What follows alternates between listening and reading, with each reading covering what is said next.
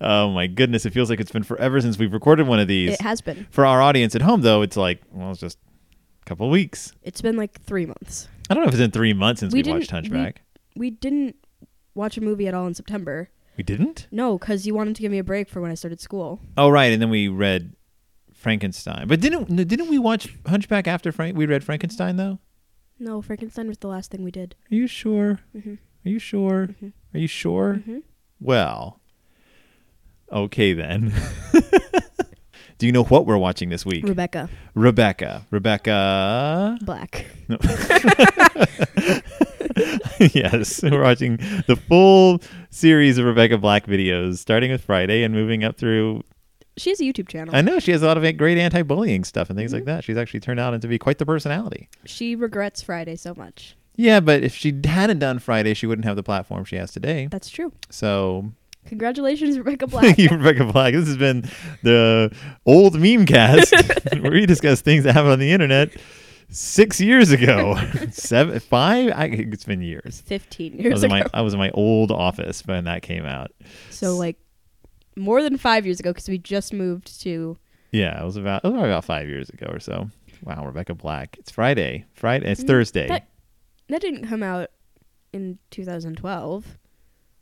Probably, yeah. I feel like it came out earlier. 2011, 2012, sometime around then, though, because I was in my old office, but I remember where I was sitting, so it was. In any case, this is so exciting for our listeners at home. But I remember, like in elementary school, people singing that song to annoy me. Maybe it's one of those memories that like adds itself to your past memories. No, I remember because I know the kid who used to sing it. He made like a weird like parody of it about jelly beans. I think you're thinking of me. No, I know the kid because he's in my choir class. He's really tall. You should have him sing Rebecca Black's Friday to you. No. So why not? Be like, hey, you still know the lyrics to that Jelly Bean Friday song? No. Maybe he could sing it for his final. No. Or at concert. No. Maybe you should arrange things so he has to. In any case, this episode we're covering Rebecca De Mornay. No, I don't. We don't know her last name. The movie's called Rebecca. The movie is called Rebecca, and it is by Rebecca. Mr. Alfred Hitchcock. It is our first Alfred Hitchcock movie, but not our last. It's his first, I believe it's his first American. Tell me what you know about Alfred Hitchcock. 0.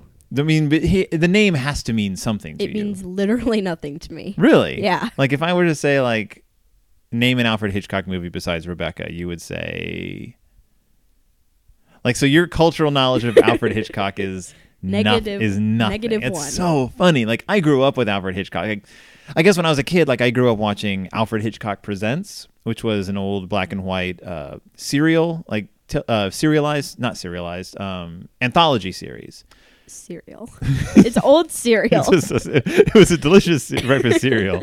Alfred Hitchcock presents toasted oats and raisins. That's my Alfred Hitchcock impression. He had a show called Alfred Hitchcock Presents, which was an anthology show like The Twilight Zone or Night Gallery, where he would host it and present like short stories, like short episodes about weird things, weird tales. Basically, it was kind of like, they were kind of like the TV show equivalent of like Weird Tales magazine, things like that. I thought you were going to say maggot. Maggots, TV show equivalent of maggots.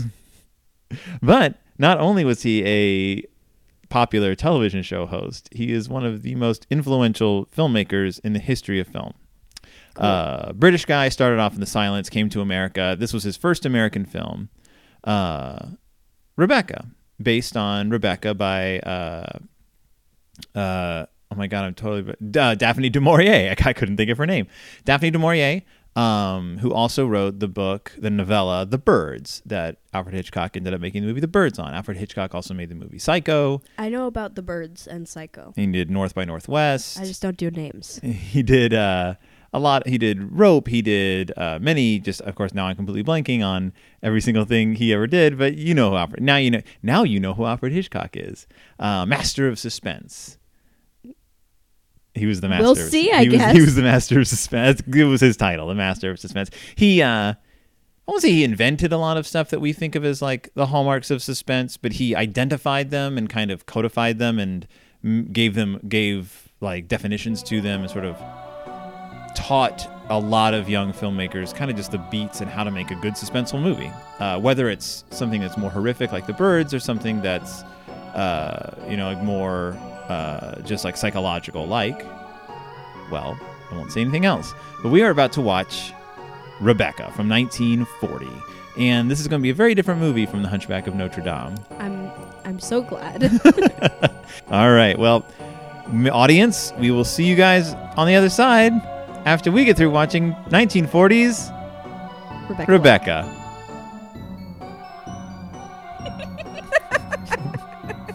Black. Goodbye.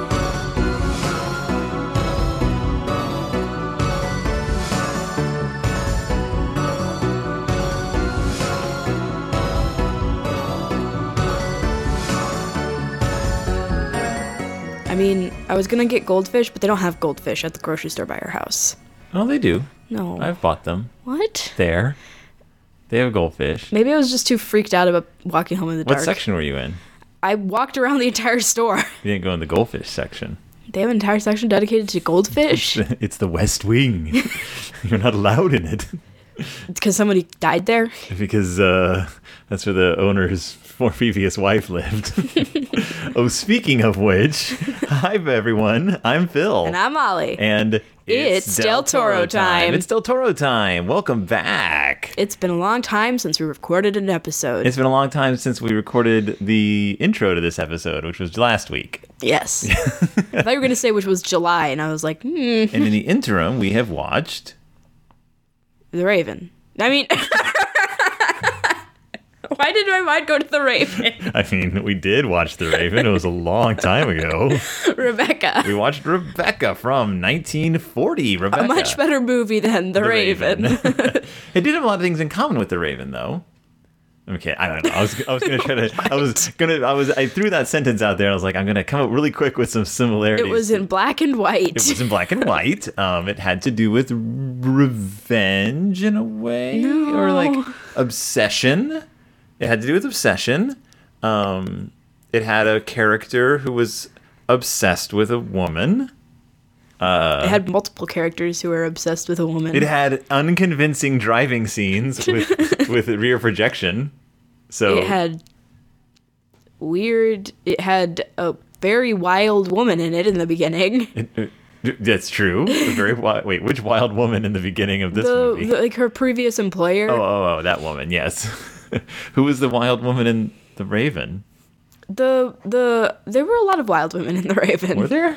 And they were all running around and stuff. They're all kind of insane. Is that your definition of a wild woman? A Yes. woman who runs around and stuff? No, like someone, like I was saying like wild as in like hilarious or Oh, I like see. funny. Not like Mama. Mama. Oh, that Mama. I'm trying to think of which Mama you're talking about. Mama from the movie Mama. Yeah. Yes. No. Yeah, there was kind of a funny. There was kind of a funny character in the very beginning of this movie. Not a whole lot of funny characters in this movie. I disagree. Not as many funny characters as Alfred Hitchcock wanted in this movie, if you can believe it. Well, I mean, there's also they also had to change the entire ending, so Well, they had to change a lot of stuff, not from the novel. Well, let's back up a little bit. So, Rebecca is based on a short story. No, it's a based book. on a novel by Daphne du Maurier, who also wrote The Birds and Don't Look Now, which was made into a movie in the 70s. Are we gonna watch that one or not? No, I do not think it's on our list. Nor do I think The Birds is on our list. We have another Alfred Hitchcock. I think we have a few more Alfred Hitchcocks. Can we watch The Birds anyways? Maybe. I don't know. It's a pretty crazy little film. But Daphne du Maurier was a contemporary of Hitchcock. This wasn't like an old book. This book only came out like 2 years before the movie did. Yeah. In 1938. And she actually was family friends with Hitchcock. Like, he knew her. And so, like, while she was writing Rebecca, he was like, I like this book. I'd like to option it to make a movie of. And Something my father seems not to understand is that people in the past talk a lot like people do now. some things Ollie does not seem to understand is that Alfred Hitchcock pretty much talked like this.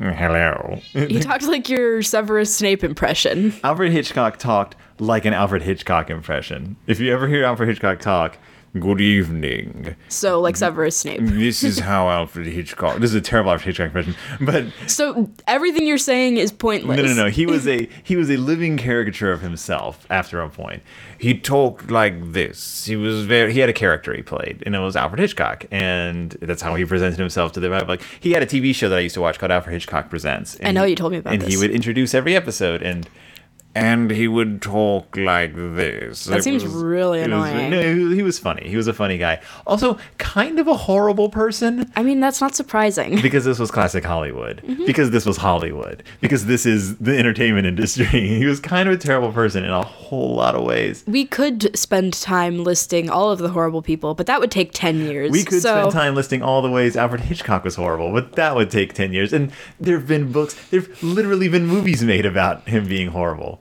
I got reminded of a thing I had to watch in economics. About Alfred Hitchcock? No, it was about... Here's how to make money. No, it was about Carnegie. But like it wasn't like any... It doesn't have anything... Because they were terrible people, but it doesn't have anything to like do with that. It was just... They kept pronouncing it Carnegie. Wow. Could you say... Every single person. Is it Carnegie? Like something along the lines. Like this monster killed a bunch of people. The result was rather something Carnegie? like that. I don't think it's a word. I've heard Carnegie. It was like both of those mixed, but I know they kept pronouncing the G as a J. As a soft G? As a soft G, yeah. Carnegie. Like it's Carnegie Hall, right? But it makes you think like maybe they know something we don't. Like maybe there's not secret knowledge that rich people have that we're not privy to. I hate economics. Actually, no, I really enjoy economics. I hate videos we watch in economics. The science of rich people. I hate capitalism. Down with capitalism. Speaking of capitalism, Alfred Hitchcock could not afford the rights to this book. Daphne du Maurier was like, sure, pony up the cash and I'll give you the rights to make the movie. And he was like, I don't have that much money. And so David O. Selznick, the producer who wanted Hitchcock to like make a movie for him, was like, oh ho ho, Alfred wants the rights to this book, huh? So Selznick got the rights and kind of dangled them in front of Alfred Hitchcock and was like, want to make a movie of Rebecca? And Alfred Hitchcock was like, fine. And he hands in a screenplay that he's written, and Selznick is like, it's not O. Selznick, it's David O. Selznick. Selznick was like, what have you written? What is this? Because Alfred Hitchcock was like, perfect book for me to adapt, which in Alfred Hitchcock language means make a story sort of like it with some of the same names and throw in a bunch of comedy because he liked that wacky characters in his suspense movies. And David O. Selznick was like, nah, we'll get someone else to adapt this. Thanks very much. And they did. And Alfred Hitchcock made this movie, and it was the first and only movie of his he ever directed that won Best Picture. The one he didn't write. And the one that he didn't like, because Hitchcock disowned this movie. Good. And later on, and was like, nah, this is no good. I don't like this movie. This isn't my movie. Because David O. Selznick went back and re-edited it.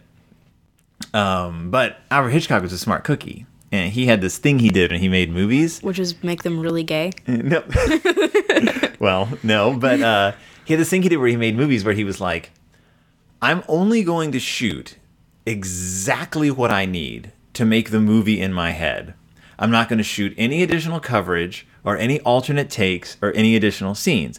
And that's smart because that keeps you under budget. Mm-hmm. But it also makes it so that producers can't go back later and re-edit your movies because they don't have any additional footage to work with. So David O. Selznick actually reshot some stuff because he had to, but at the end of the day, it was pretty much an Alfred Hitchcock movie. It's still considered a classic Alfred Hitchcock movie. He did try to do this thing at the end, though. David O. Selznick was dead set on, at the end when Manderley is going up in flames, David O. Selznick thought that he just had to make it so that the smoke rising from Manderley made the letter R in the sky. And Hitchcock was like, no, we're not going to play that game. and that's why it ended with the shot of the pillow. That's more understandable. Yeah. Not like the magic smoke monster. I thought you were going to say, for some reason, that's the cat. He wanted to make it Oh, you didn't think that was the last time the cat was going to do that, did you? Hey, Lily. This is my second recording you've interrupted this week. Lily. Kitty, kitty, kitty. She can't hear you. I know, she's deaf. That cat is deaf. What was I even going to say? Oh, yes. For some reason, I thought you were going to say he really wanted to put a dragon blowing the fire at the end. Ooh, and what? I was like, what? I don't know why I thought that. I don't know why I thought that. Well, because it would be ridiculous. Way more ridiculous than the letter R up in the sky. The dragon is Rebecca. Yes, it is. A very strange story. Written by a woman who was very ahead of her time in a lot of ways, Daphne du Maurier. She wrote a lot. She was part of the upper. Her family was good friends with J.M. Barrie, who wrote Peter Pan. I think her sister was the first Wendy Darling on stage, like in the original Peter Pan play. Like a lot of like famous families, like they're all like friends with one another. And du Maurier she had like two personalities. She always said she had two personalities. She said that she had her like private, like her public personality, which was like friendly and a good caring mother and like a good wife. And then she had her inner life, which was her artistic life, and was far more like dark and passionate and sensual. And at least she's honest. And then she became a total recluse till the end of her life, pretty much. And she didn't like a lot of attention. And so when she died, there were a lot of rumors and a lot of stories were floated around about her. And the biggest story that came out about her was that she was bisexual. Now, whether or not she was, we don't have any like proof, but you can kind of piece it together from her private writings and just from people who knew her and were like, she may very well have had several like relationships with women, famous women. So of course their families got all up in arms when this came out and were like, no. But it's generally accepted Daphne du Maurier was bisexual and that she included things about that in her writing, in much the same way that like Tennessee Williams did, being gay. Like he didn't write about, well, he did actually write about gay characters now that I think about it, but there was more than a few undertones and overtones of gayness in his writing and in Daphne du Maurier's writing. So but what's funny is this movie ups that a lot. This movie is very gay. This movie is a very gay movie in like the sense that it has a lot of lesbianism and potentially male homosexuality if you look at Max de Winter in a certain way. Like just what, even if you were gay at the time, homosexuality did not tend to get portrayed in the most positive light. No. Because even if you were gay, writing about being gay, there was a lot of negativity associated with it, a lot of internalized negativity, just because of the way society treated you, and you didn't really have a whole lot of like prisms to see your life through. So let's talk about Rebecca before we get. Sorry, I'm like, this is like behind the sheet. It looks like sparkles, and it's making me happy. It is sparkly. So before we get too deep into the themes and undertones and overtones of Rebecca, tell us what happens in this movie. Well, there's this young woman, we never learn her name. Yeah. Who is working as like a companion for an older woman. And that sounded really weird. But like, well, no, it's true. Like a job. Yeah, so she like chilled with her, I guess. And they're at this really fancy hotel. And the older woman, what's her name?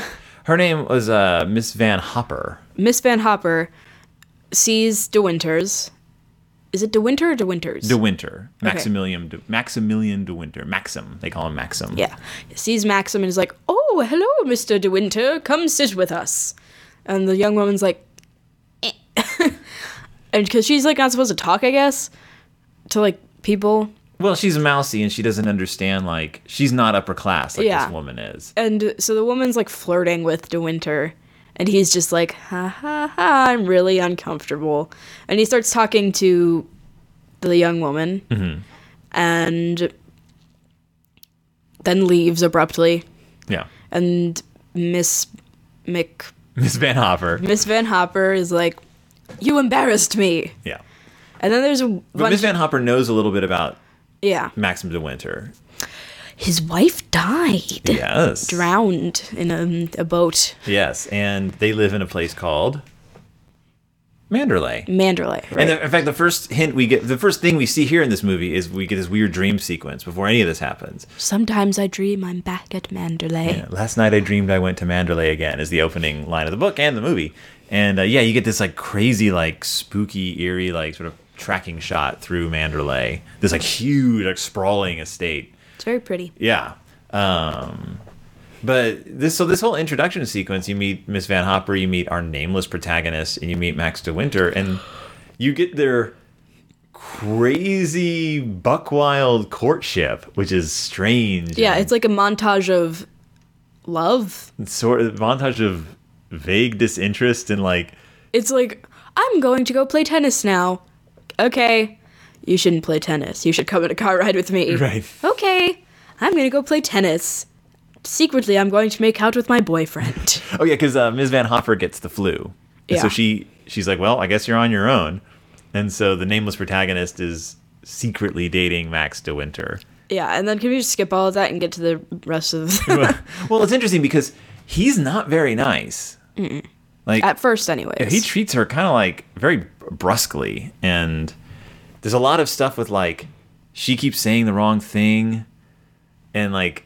doing the wrong thing around him. I mean, like, his wife did die. Right. You get this sense that he's a little messed up by it. I mean, wouldn't you be? Yeah, no, I mean, he probably shouldn't be dating anyone right now. Mm-hmm. But he is. Yeah. I mean, in that, like, late 30s style where it's like, do they even hold hands? Like, what does this mean? He basically bosses her around a lot.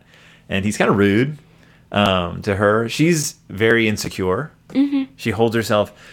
So she's played by Joan Fontaine, who is very pretty and very confident and a very good actor, and has to really pull out the acting chops to play an an insecure, mousy woman. She does a good job. She her posture. She's like hunched over a lot.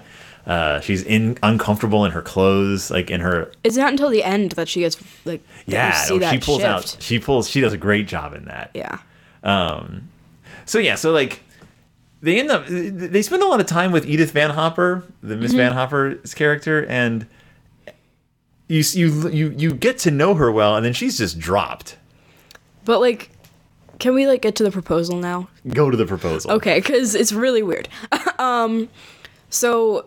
Miss Van Hopper is like, we gotta go. And because her daughter's getting married. Yeah, and our protagonist is like, oh crap, I gotta tell Max. Yeah. So she runs. Well, there's like this whole weird like hour-long loop of her trying to get in touch with Max and him like trying to get in touch with her and then missing. It's hilarious. But she eventually just goes up to his suite, and there's this like weird part where he's taking like a shower or something. Yeah. And like it's like the shower doesn't have anything to do with anything, but he comes out and he's like gets dressed, and she's like, Max, I have to leave, Miss Van Hopper's blah blah blah blah blah blah, and he's like, all right, calls up the doorman or whatever and is like, bring Miss Van Hopper up here, and so she comes up and he's like, well, I'm getting married to your employee, goodbye. Doesn't he say something to the protagonist like, you need to marry me, you little fool, or something? Something like that, yeah. Yeah. Or we should get married, you little fool, or whatever. Yeah. And Ms. Van Hopper is, like, not happy about it. She's like, she acts happy about it in front of Max, but as soon as he leaves, she's like, you're not good enough for him. Yeah. So the former Mrs. De Winter was this woman. Named Rebecca.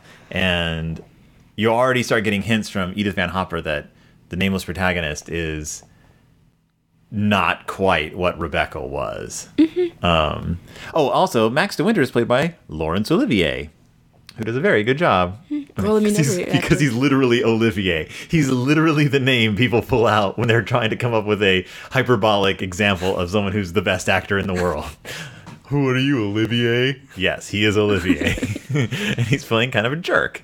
Kind of a jerk. Yeah, I mean, he has a reputation, like, this movie gets a reputation for, like, and the book, like, it's about this, like, nice woman who falls in love with a jerk. But there's more to... He's not, like, he's traumatized. Yeah, I always get that he comes across more of just, like... He doesn't want to lose anyone, and he doesn't want to get close to anyone. Yeah, he's just got a ton of walls up. Which is understandable. Right. Especially as far as we know in the movie, like, he's just this guy who is mourning his perfect wife. Mm-hmm. So they get married.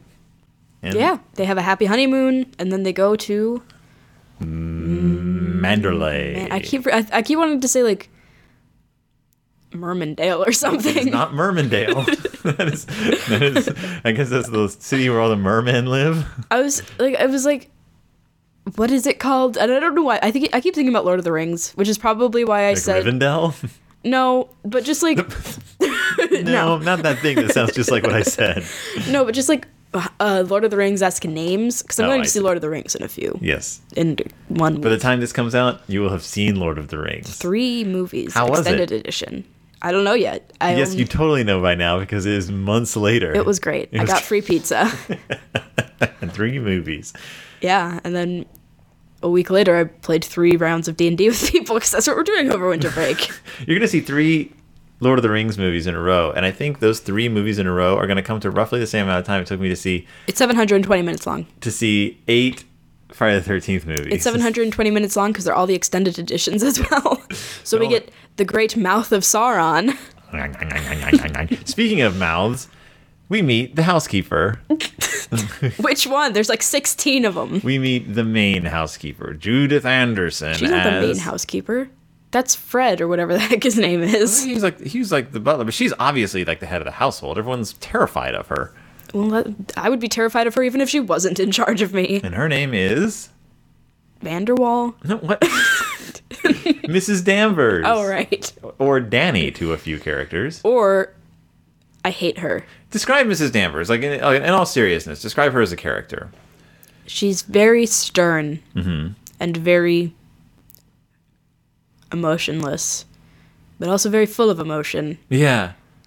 And very obsessive and creepy. And I don't like her. Yeah, Mrs. Danvers I don't know, have you ever seen One Flew Over the Cuckoo's Nest? There's a nurse, the main nurse in there is Nurse Ratched. And Nurse what? Ratched. And she and Mrs. Danvers could be sisters. They're very similar characters. Nurse Ratched's a little more sadistic, but Mrs. Danvers gets a little sadistic in this movie as well. Oh, really? I didn't notice. She pulls some tricks. But she's a little obsessed with Rebecca. The dead Rebecca.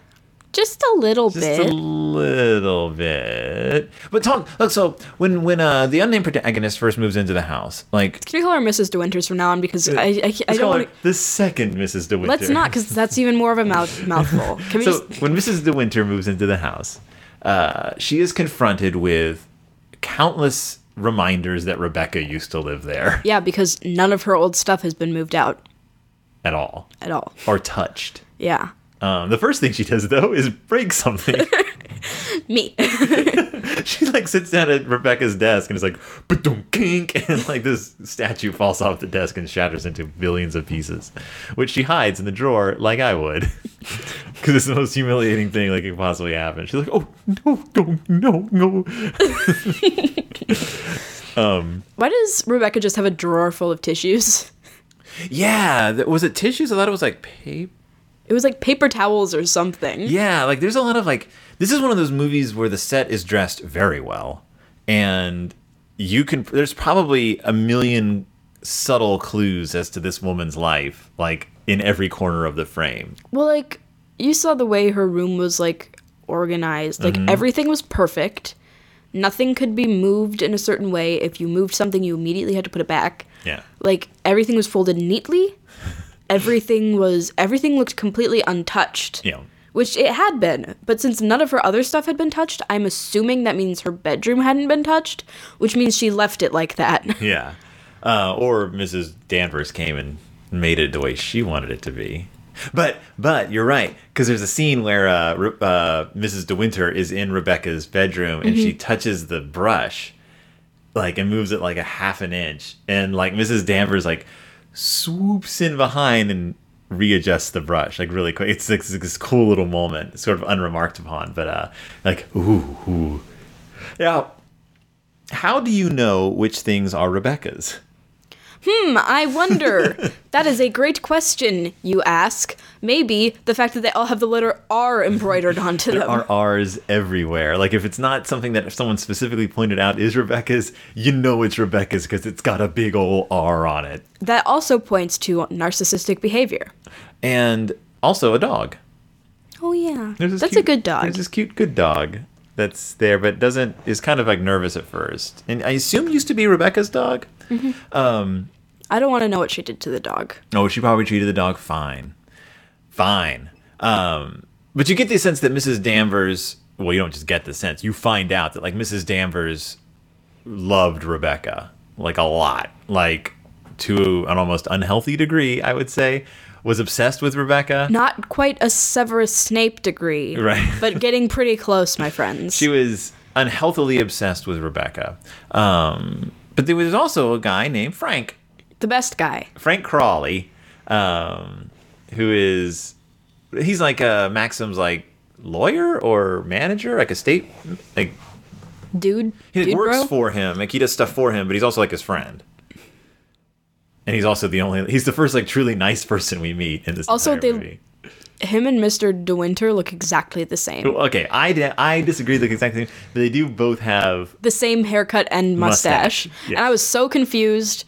I was like, I thought he left, and you were like, "What are you talking about?" Yes. But even he, as nice as he is, and he's very nice. He's super like down to earth, nice guy. He was kind of weird though at the same time. Well, everyone's kind of weird. No, but he was like weird in a different way. How do you mean?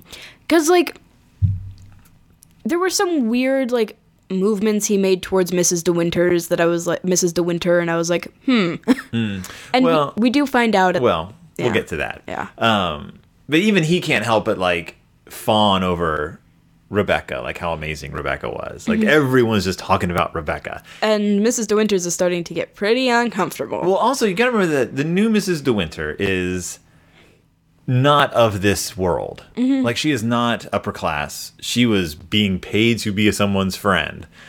She dresses in just store-bought clothes. But she continues to dress in them throughout the entire movie. She doesn't, and I think it's telling, she doesn't know how to dress. She doesn't know how to behave in this house, and she suddenly made the head of this house. Like, she's the lady of the house, and it's her job to, like, organize everything and set up social event engagements and be in charge of the staff. She does a pretty good job, man.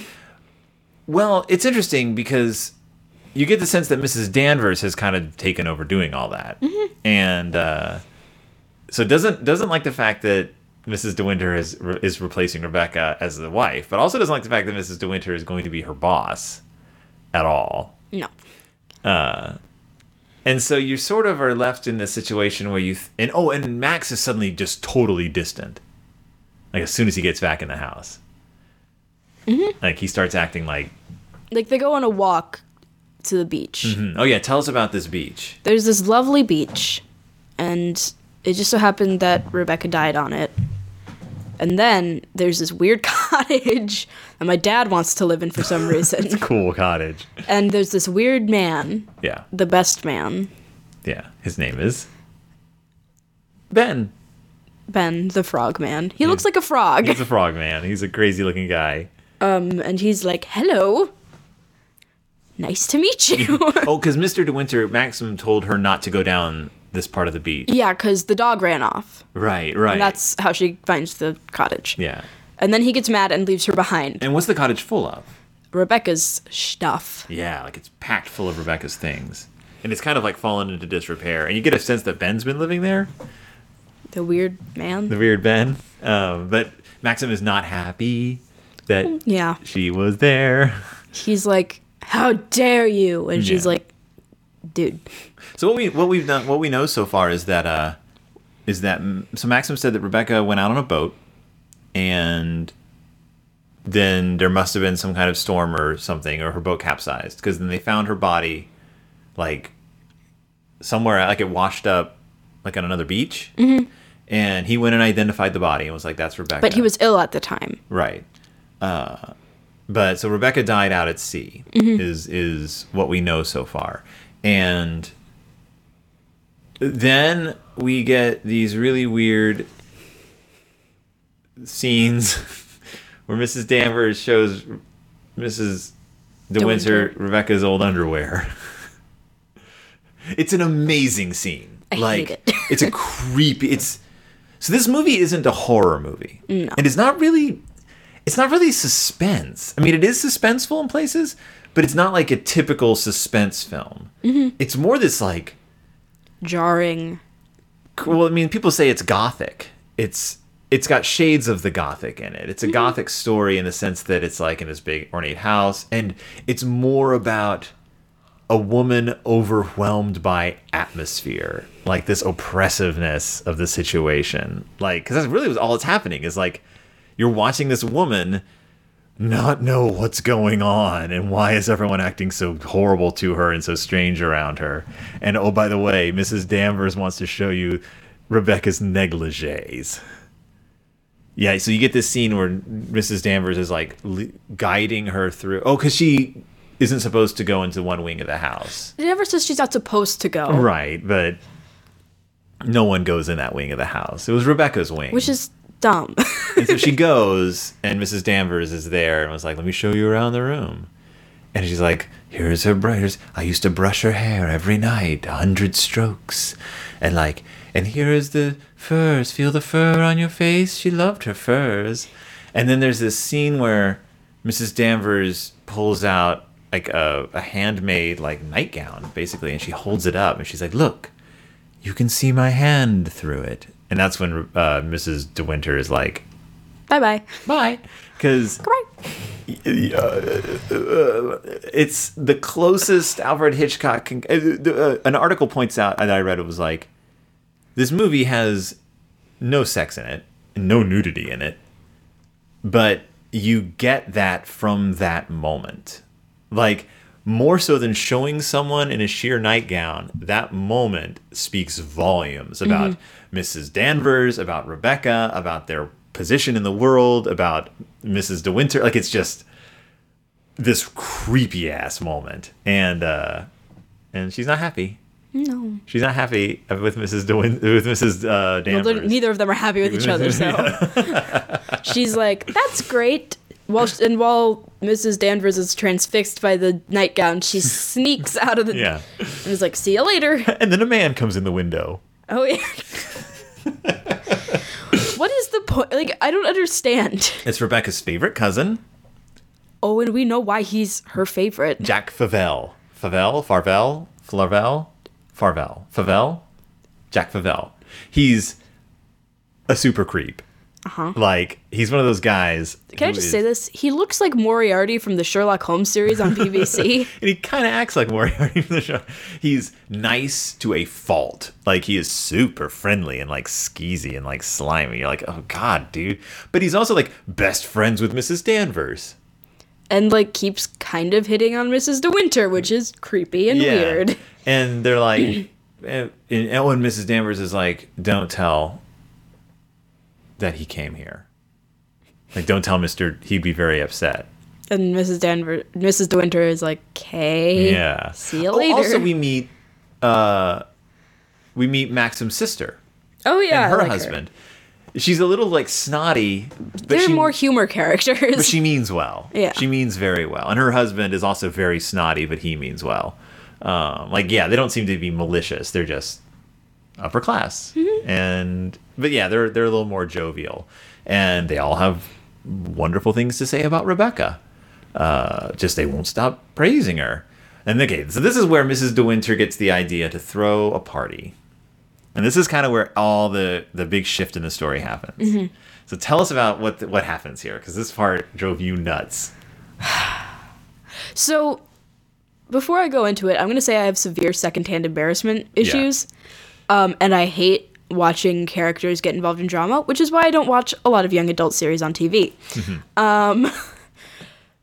So this part just angered me so much. Like, so Mrs. De Winter is like, I'm going to throw this ball. And Mr. De Winter is like, are you sure? And she's like, yes.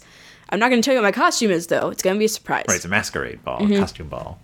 And so she's sketching out ideas for her costume, and Mrs. Danvers comes in and is like, I have some suggestions for you. And Mrs. De Winter is like, okay. And she shows her, and Mrs. Danvers shows her this portrait of this young woman and is like, this is one of his relatives, his favorite relative. And she's like, cool. Why she trusts Miss Danvers after everything that happened, I don't know. Yeah. But she does. And so as she makes, the costume is made, she goes downstairs, and Mr. De Winter is like, what are you doing? And she leaves. And then a bunch of other stuff goes down. Yeah, so she comes down the stairs, and Maxim sees her, and I thought he was gonna have more of a freak out, but he's more just like, go, just change, take off your clothes, do whatever, I don't care, just get out of those clothes. And Mrs. De Winter, you would think that she would like sort of run crying, but this is kind of her turning point, because as she's rushing back to her room, she sees Mrs. Danvers. I wanted her to punch her in the face. And she follows her. And she does throw herself down on the bed crying. But this is the creepiest moment with Mrs. Danvers. Because what does she do? She, like, comes up behind her while she's sleeping and is like, I saw you walking down the stairs in that dress. And even in those clothes, you couldn't stand next to Rebecca. Or something like that. And I was like, time to leave. And then she throws open the window and is like, do it. Jump out. Kill yourself. Like, yeah. Huh? She's like, yeah, you don't have anything to live for. First, she's like, run away. You don't have there's nothing here for you. In fact, you don't have anything to live for. Look how easy it would be. Just jump. And you kind of get the sense that maybe Mrs. De Winter is thinking about it. I don't think she's seriously thinking about it, but she's definitely freaked out by Mrs. Danvers. Who was like holding the back of her neck. Yeah, and then all of a sudden... lightning, fireworks. Oh, fireworks! I thought it was like a flare. It's a flare. Yeah, but okay. It's like fireworks because it's all. I was like, wait, what's going on? That's why I was so confused when I saw it. I was like, what? Yeah, a ship has run aground or like hit like a reef or something, and has sent a distress signal. Oh, because they're right on the water. By the way, they are right on the water, and well, obviously because they have a boat, and it's a nice place. So everyone goes rushing out of this costume party to go help the boat. And a local guy goes and dives down to the bottom of the boat to see if like where it's stuck or I don't know why you're down there in the first place. And while he's down there, they never explain it. And while he's down there, he finds another boat. A little boat inside the boat. And it's one of those dolls. One of those. I don't think the little boat was inside the boat. No, it was. No. Yeah, he said, he goes to say, I wish, like, not Max doesn't say this, but like, she says, I wish they had just left it where they found it. Mm-hmm. What happened was he went down under the water to like try to get the boat. I thought the boat people had found the tiny boat and had took it onto their boat. Oh, no. I can see where you would think that though. That would be a funny thing for them to do though. That's why they sank. They got a cursed boat. Don't put the boat on your boat. Yo, dog. Why did her boat have a cabin? Okay, so they find this boat. It's a like a boat. Like a what's the word I'm looking for? Like a it's a one-man recreational boat. It's like, with a cabin. Let's go out on the boat and let's go out boating today, my good sir. And in the boat they find Rebecca. A dead Rebecca. And people are like, huh, that's interesting. Maxim is inside the cottage. That's where Mrs. De Winter finds him. And here's where he begins to spin us a little story about the late Rebecca. Well, first, Miss De Winter is like, I'm sorry, I should never have married you. I know you don't love me because you keep comparing me to Rebecca and you love Rebecca. And he's like, what? Yeah. No. You don't understand. I hated Rebecca. Yeah, and you had like a big reaction to that. Well, I was like, finally, we're going to find out the truth. Because, like, after hearing all these things, like, good things people had to say about Rebecca, I was like, she's bad.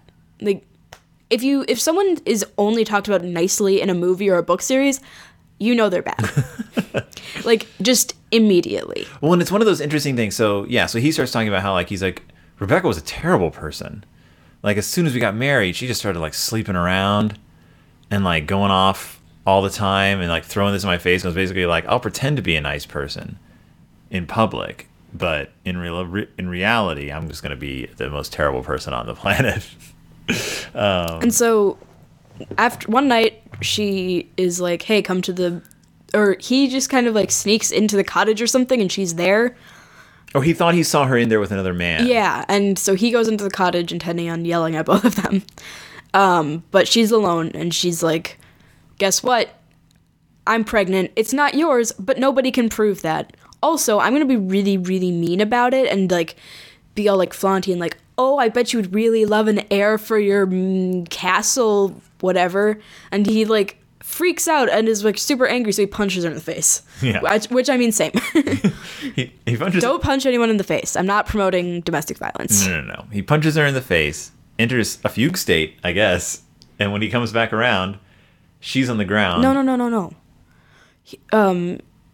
He punches her in the face, comes back to reality, is like, oh shit, I just punched her, or oh crap, I just punched her in the face. And then she starts walking up to him, he's backing away. Oh, that's right, I forgot about that. And then she trips and falls and cracks her head open on like some boating equipment or something. Yeah. It's an interesting story. We'll get back to it. And then he takes her body and ruins her boat and shoves her body in it and then throws it into the ocean. Yeah, he puts her he didn't just be like, help, somebody please. He puts her in the boat. He smashes a hole in the boat. He opens up the plugs or whatever at the bottom to let the water in.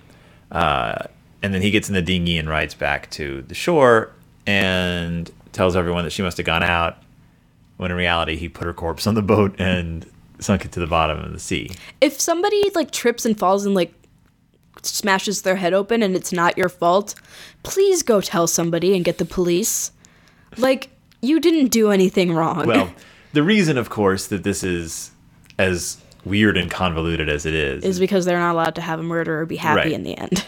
In the novel of Rebecca, he shoots her or kills her. I don't remember if he shoots her or he intentionally kills her and hides the body. But because of the Hays Code, you aren't allowed to have someone murder a character. You aren't allowed to have a murder. You weren't allowed to have a murder in a movie who doesn't get punished in the end. What if and spoilers, he doesn't get punished in the end. What if like at the end of the movie, like he got like karma back, like he got like his hand cut off? Would that count as punishment? I don't think so. I think there were rules that like you had to like be punished by the law, otherwise it was seen as flaunting the law.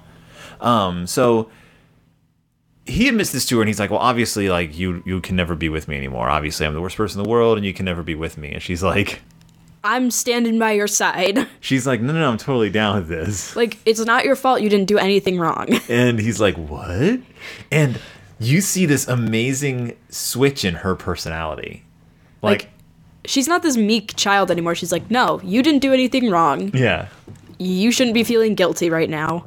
This is what you're going to do. Joan Fontaine suddenly changes the character like on a dime. And all of a sudden, she and Olivier, there's actual chemistry in their scenes. Like, they start like, you're like, oh, they're a couple all of a sudden. Oh, and they have their first... I think they had a kiss before, but their first like real kiss. Yeah. Like, oh my God. Like, wow, this is totally different. Like, he's weird about it. He's like later on, he's like, there's this... Your innocence is gone. Yeah. And the dude that I love so much. And she's like, don't care. Yep. She's like, no, don't matter. We're in this together. So what's funny is like, that's kind of the big climactic moment where you find out what really happened to Rebecca. There's a bit of movie left after this, like a half hour or so. There's like a lot of like interviews, inquests, and trials. Not trials and really, but like weird running around. And like a lot of running around because they're trying to put together... Obviously, he had identified another woman's body as Rebecca. And so they're like, huh? And that's when Mrs. De Winter's like, just tell him that you were out of it. Tell him you were sick. No one's gonna think twice about it. Like, and obviously, like, it was 2 months later the body was found. It was probably half eaten by fish anyway. That's not what she said. That's what I'm saying. But I'm like, yeah, that thing probably didn't have a face or anything. Because probably like, I guess it's her hair. Like, it probably didn't even have hair. Right. Guess that's her bones. Like, it might not have even been a female skeleton. Like, we found this skeleton. Is this Rebecca? Yes. It's obviously Rebecca in the boat, though, because of her jewelry and stuff. Why he didn't take her jewelry off, I don't know. That probably would have been weirder. Why would it have been weirder? If her jewelry was just sitting around? There was a cottage full of her old things. Everything of hers was sitting around. It wouldn't have been that weird. He was probably doing it very impulsively. Like, he's like gonna like undress the body and like he's not a serial killer. As far as we know. We don't know what happens at the end of the story. Well, I mean, Mrs. De Winter is still alive at the end of the story because she's the one telling it. She's narrating it, and I mean, long story short, there's an inquest. Favorite cousin Jack Favell. You find out that he was sleeping with Rebecca. Oh boy Was he ever. And that Mrs. De Winter knew and was in on it, and probably was also sleeping with Rebecca. Maybe. And he tries to blackmail.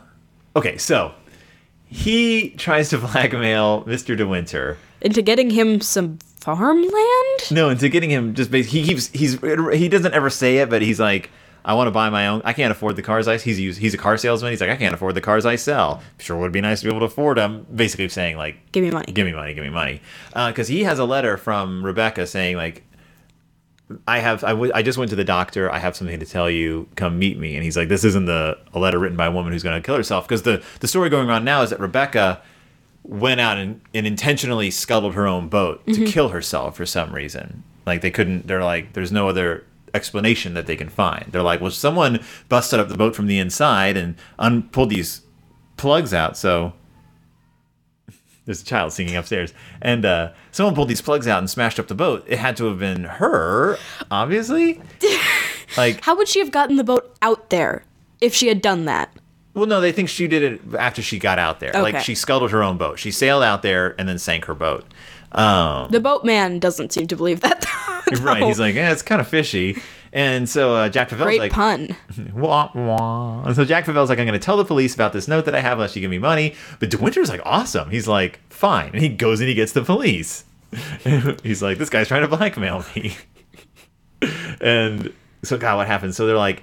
So wait, so she went to the doctor? Well, let's get Mrs. Danvers in here. Mrs. Danvers, who's her doctor? And she's like... I don't know. She's like, oh, obviously you know. No. Obviously you know. You knew everything about her. No.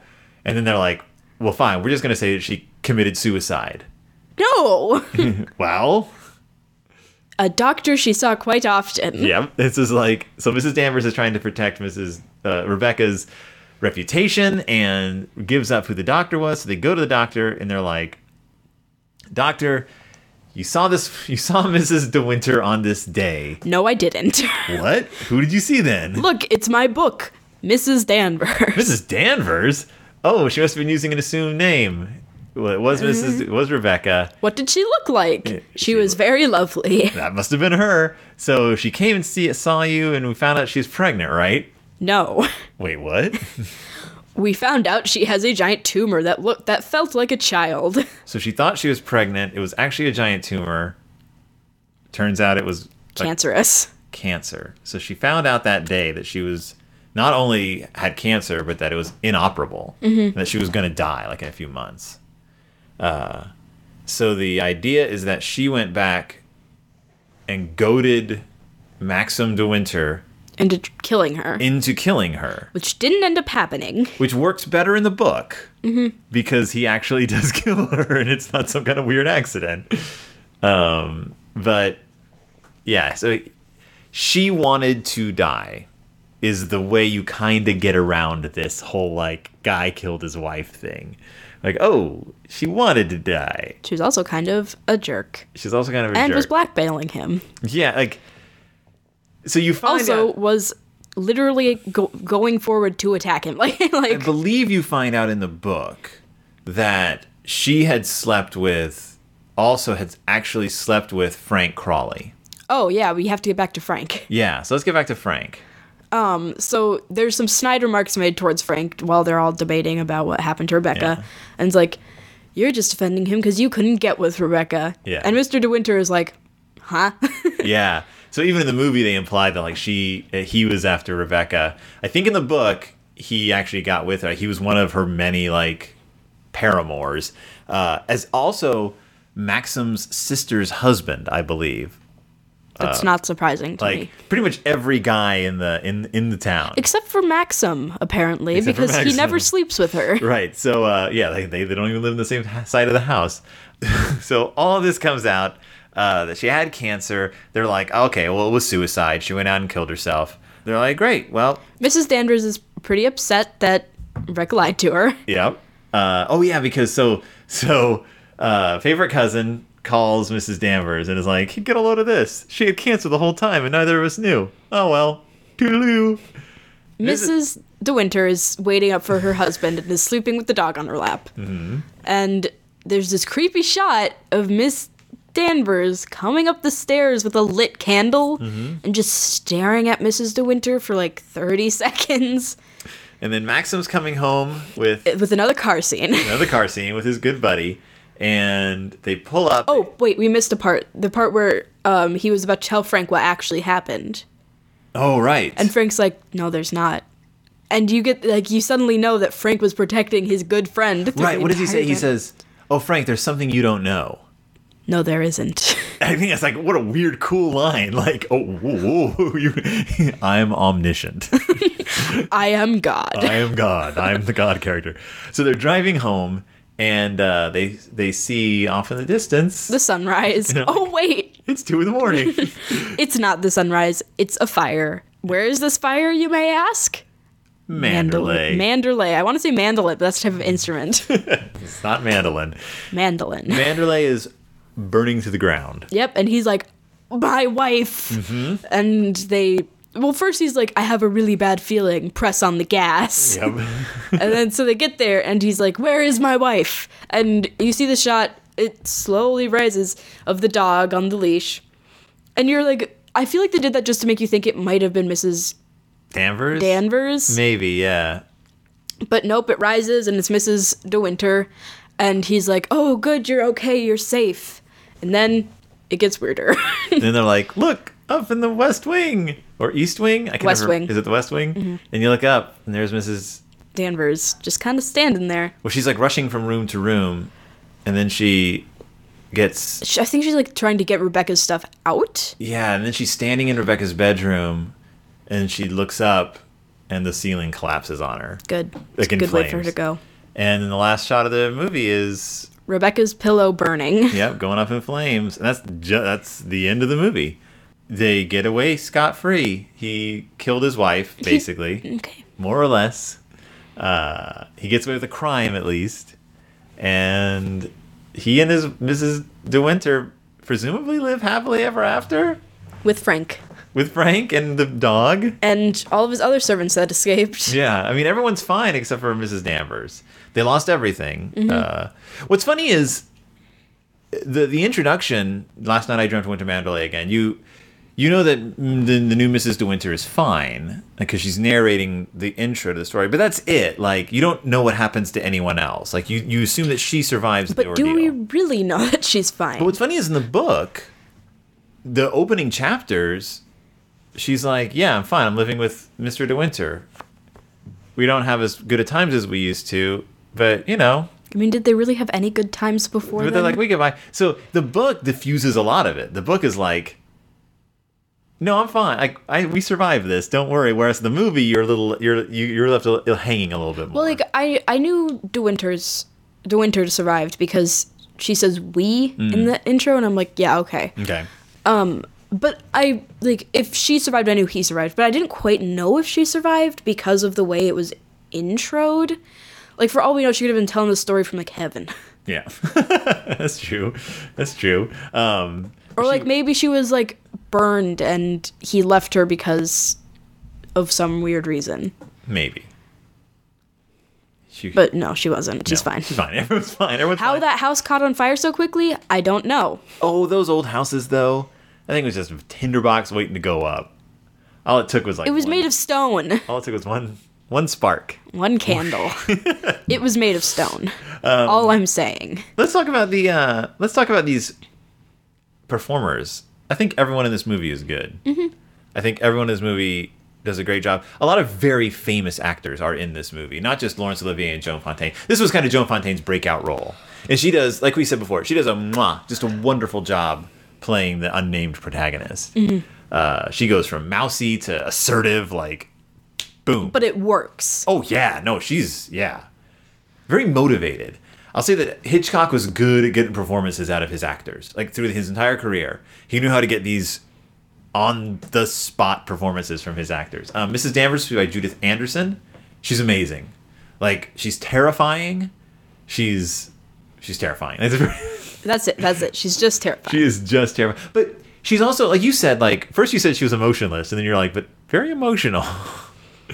Because she pulls it out when she needs to. Like, don't say that.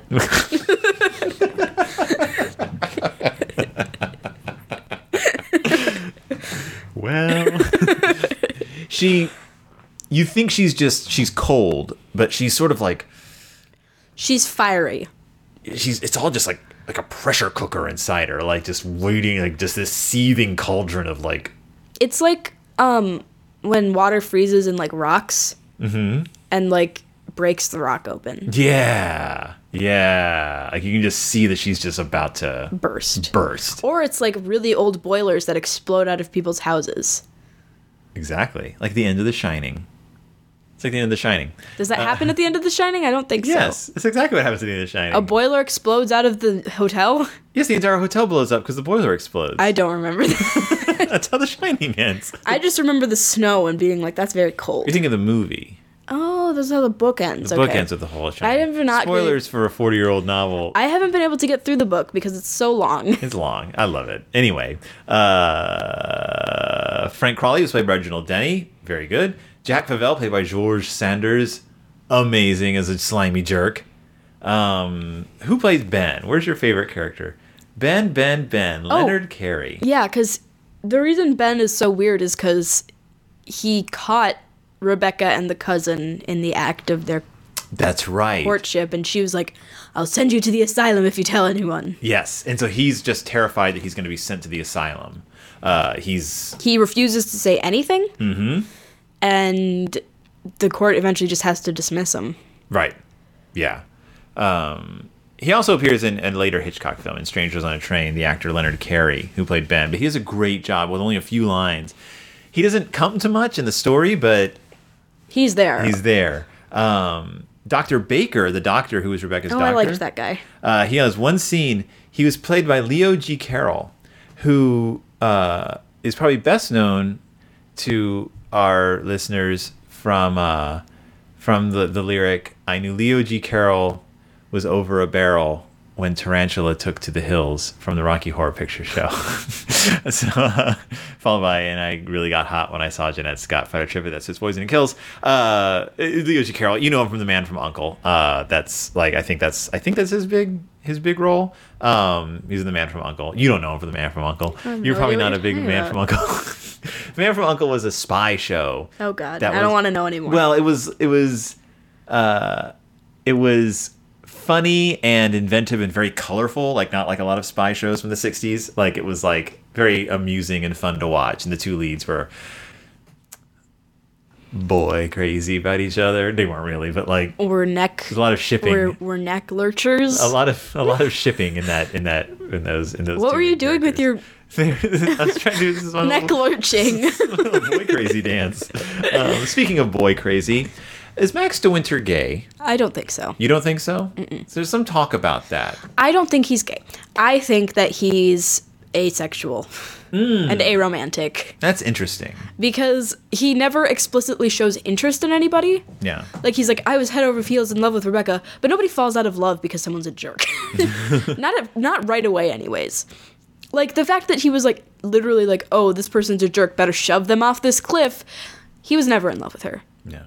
Like, and I don't think he was ever really in love with Mrs. De Winters either, or De Winter. Because, like, yeah, they, like, kissed, but he made sure that she had her own room. Yeah. And, like, he never had sex with anyone that we know of. And there's just, he never, like, shows romantic interest in any men. Like, he never, like, makes, like, a move on a guy. I would say that,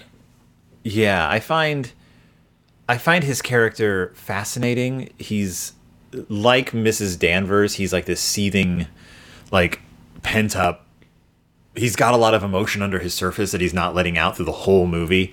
He does finally relax by the end. But no, I see what you're saying. It's like he he's sort of trapped in a world where he's expected to be married and partnered off because of his position and his gender, but he would just probably rather be alone. But I think he and Mrs. De Winter in the end, I think they make a good team. Yeah, I think they would be good buds. Yeah, I think, well, she even says, like, I just want to be your friend or something. Like, can we just be friends? Like, I'd be happy with that. And yeah. he's like, oh, okay. Let's talk about Mrs. Danvers and the late Rebecca De Winter. Do you think that they were lovers? I think they were. You think they actually had a relationship? Like, in addition to all the men she was with, you think she was bisexual and like specifically with Mrs. Danvers. That's something that, of course, a lot of people are like, yeah.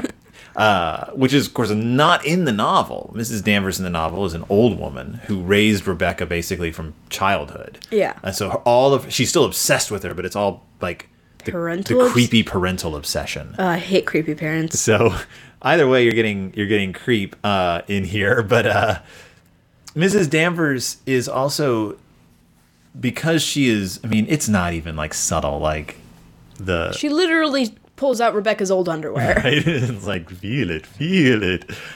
She keeps trying to get like Mrs. De Winter to dress up as Rebecca as well and like act more like Rebecca. She is in the unfortunate role of the monstrous lesbian, which was basically the only kind of lesbians portrayed on film until recently? 1989? Are you sure? Yeah. She fit the bill perfectly, which is she is cold, she is sexually sadistic in some ways, and she dies in the end. Lesbians specifically always had to die in the end. Again, if you haven't seen the movie The Celluloid Closet, I highly recommend The Celluloid Closet. I believe it might actually specifically call out Rebecca for its like portrayals, because she's not camp, she's not like over the top like lesbian. Well, like that's like over the top. The impression you just did is like over the top gay man. Well, but I'm saying like there was like she's not the butch or like the lesbian that got portrayed. Yeah. But it was much more sad and subtle, in some ways worse, because there's like this grounded emotion there, and then she gets punished at the end. I mean, I didn't like Mrs. Danvers, so yeah, they made her unlikable. She's legitimately unlikable. Like, I don't feel bad for her in the end. What's funny though is Daphne du Maurier wrote a play of Rebecca in 1940, I believe, maybe the same time this movie came out. It was successful. It ran for a while. I believe in her version of the play, Mrs. Danvers is saved in the end. She's pulled out of the fire by Maxim de Winter, which means that Daphne du Maurier had feelings about Mrs. Danvers that run counter to Alfred Hitchcock, how he felt about Mrs. Danvers. I mean, he's not a woman. He's not a woman. He had bad feelings about women. He wasn't the nicest man in the world. Wow, really? I didn't know. Like, it's interesting to see how different stories get told from a man's perspective and a woman's perspective.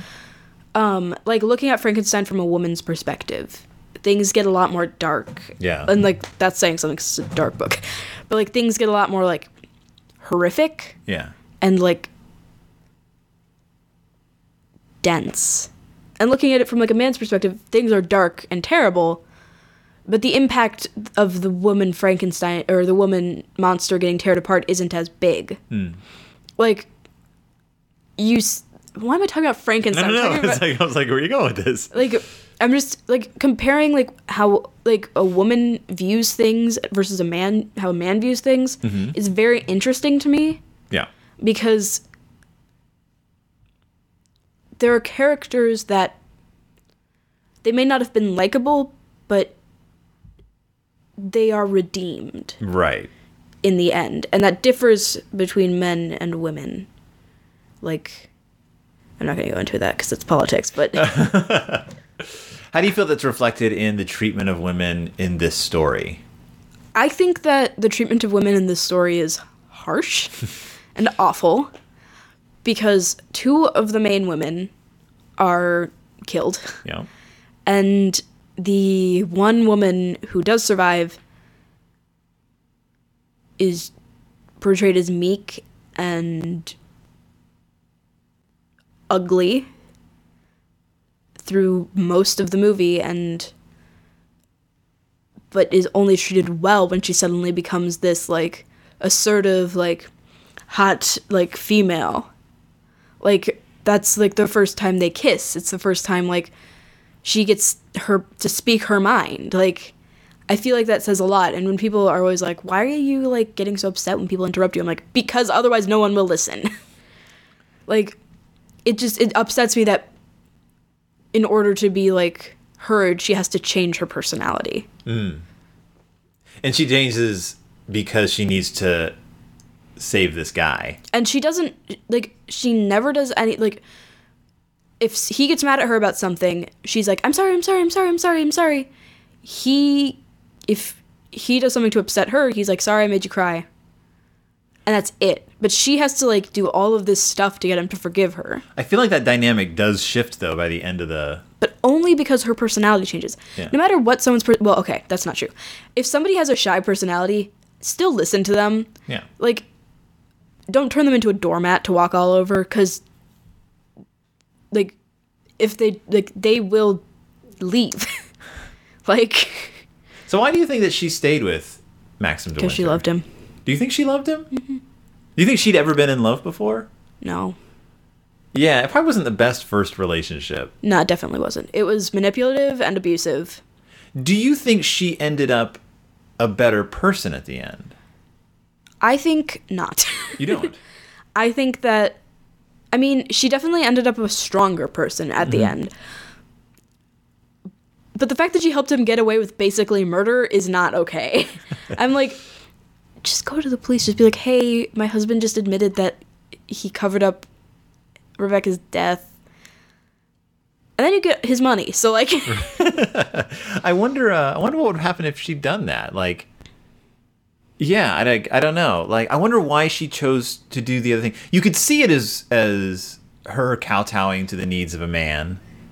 Or you could see it as she makes a strong choice. Like, she's taking control of this narrative. She's making it her story now. It's not Rebecca's story anymore. It's hers. Like, she's going to be the hero in this story. But also, like, we never get to hear Rebecca. Yeah. Like, we never get to hear her voice. We just hear from Mr. De Winter. Yep. So I was going to say, the only way we know how Rebecca died in this movie is through his confession, which was weird and didn't make a whole lot of sense how it happened. And kind of sounds like he was lying or not telling the whole truth. So for all we know, he did just kill Rebecca. For all we know, she was a perfectly decent human being. Well, like, maybe she didn't want to be married to him. Yeah. But, like, just because, like, she slept around doesn't make her a terrible person. Doesn't make her a bad person. It does in the book, because I think the book is a lot more clear about people are just like, oh God, no, she was terrible. Like, no. But nobody else except for him has anything bad to say about her. You don't get that. What's interesting is if you go back and watch the movie knowing and like taking to heart what he said about her, that she's a bad person, and then watch the way people describe her, it makes a little more sense. You're like, oh, they're not actually coming right out and saying she was an awesome person. They're sort of speaking around... Don't speak ill of the dead. ...what the facts of the matter are. Yeah, but you're right. Rebecca never gets her say. Like, for all we know, she was, like, unhappy, depressed. She could have had some other trauma in her life. Her cousin could have been, like, forcing her into this, like, weird relationship. Like, we don't know anything. No, we don't. We only hear her story from a man's point of view. Yeah. It's very Frankenstein in that sense. Like, we hear, oh, she was such a biatch because she, like, didn't love me. Like, that sounds like something a guy who didn't get the girl he wanted would say. Yeah, I mean, he presents his side of the story, which is that she confronted him right after they're married and was like, I'm going to screw around on you, and if you say anything about it, you're going to be humiliated. you're too far above and like in a position where you can't get a divorce because it would be too scandalous, and I'm just gonna screw around behind you and you'll never be able to, which does seem kind of like a stretch. Like, seriously, like you wouldn't do something about like oh, okay, like he wouldn't just say okay. You've seen his temper. Yeah, it is fishy. Like the whole story is fishy. Like you said, like it's all based on his say in the movie. Yeah, and it's different in the book, but in the movie, that's what we're going on. You have to only like she has this jerk cousin that she was sleeping with, but like that's just her sleeping with a jerk cousin. Like obviously she was suicidal at the end of her life. Right, and so there was other stuff going on with health wise. She was suicidal and probably might be bipolar. If she had these massive mood swings, she definitely had a narcissism issue. She most likely had some sort of narcissism issue. But if she was functioning with these not to psychoanalyze fictional characters, but if she was functioning with these massive mood swings where she was presenting herself as like perfectly together and happy in one sense, and then like a like raving like harridan on the other side, like maybe there was something going on in here. I'm pointing to my head. Besides, like, she's just a bad person. Like, maybe there were issues that weren't addressed because they did result in a woman goading a man into killing her. Like, yeah.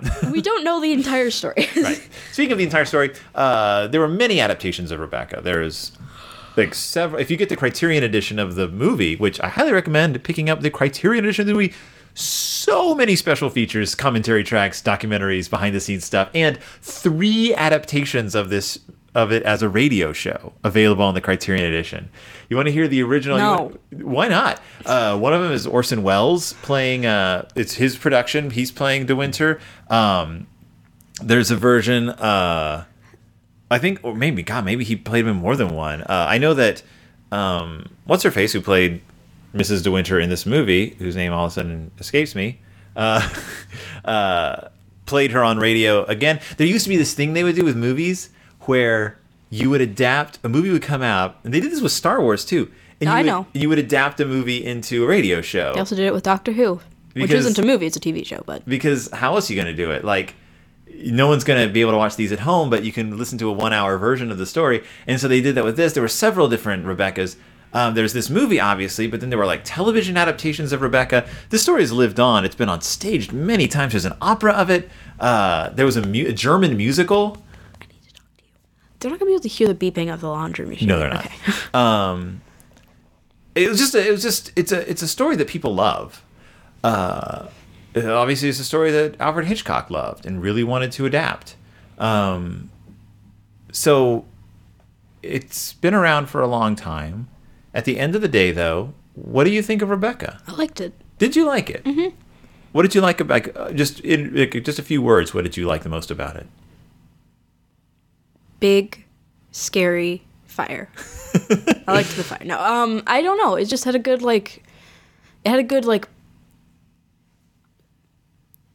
what's the word I'm looking for? Like atmosphere. Yeah. It had a good atmosphere about it, and it was.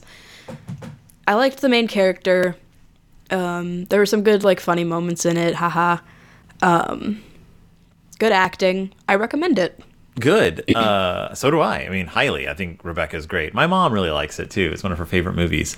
Someone else really liked this movie. His name was Guillermo del Toro. Oh, yeah. I forgot this was a podcast about Del Toro. It's on his Ecstasy of Influence list. Which is why we watched it. And do you see the parallels between this movie and something like Crimson Peak? Yes. You know what else? Wait, I was going to say something snarky and hilarious. I can't remember it. 1 second. I can't remember what I was going to say, and now I'm sad. But do you see where, like... Oh, yes, I remember what was the snarky and hilarious thing? After knowing that he likes The Raven, he better like pretty much every movie. But you can see where, like, this kind of story really just captured his imagination. Because Crimson Peak is in some ways like Rebecca to the extreme. Yeah. Like, there's not one dead wife, there's several dead wives. There's not like just the mousy protagonist. There's the mousy protagonist whose father was murdered by the evil sister. Like, the sister isn't just like a little aloof. She's evil. Like, he took like Rebecca and like ramped it up. I don't like Crimson Peak. I know you don't like Crimson Peak, but you can see where the influence is. That gothic atmosphere. But I think, like I said, there's several Hitchcock movies on this list. I think that knowing how Del Toro works with both directors are able to do what is one of the most difficult things in the world, which is take a stable of artists, like have your favorite artists, designers, musicians, graphic artists, graphic designers, all come together and work towards a common goal, and create a unified piece of art. And that is super hard to do.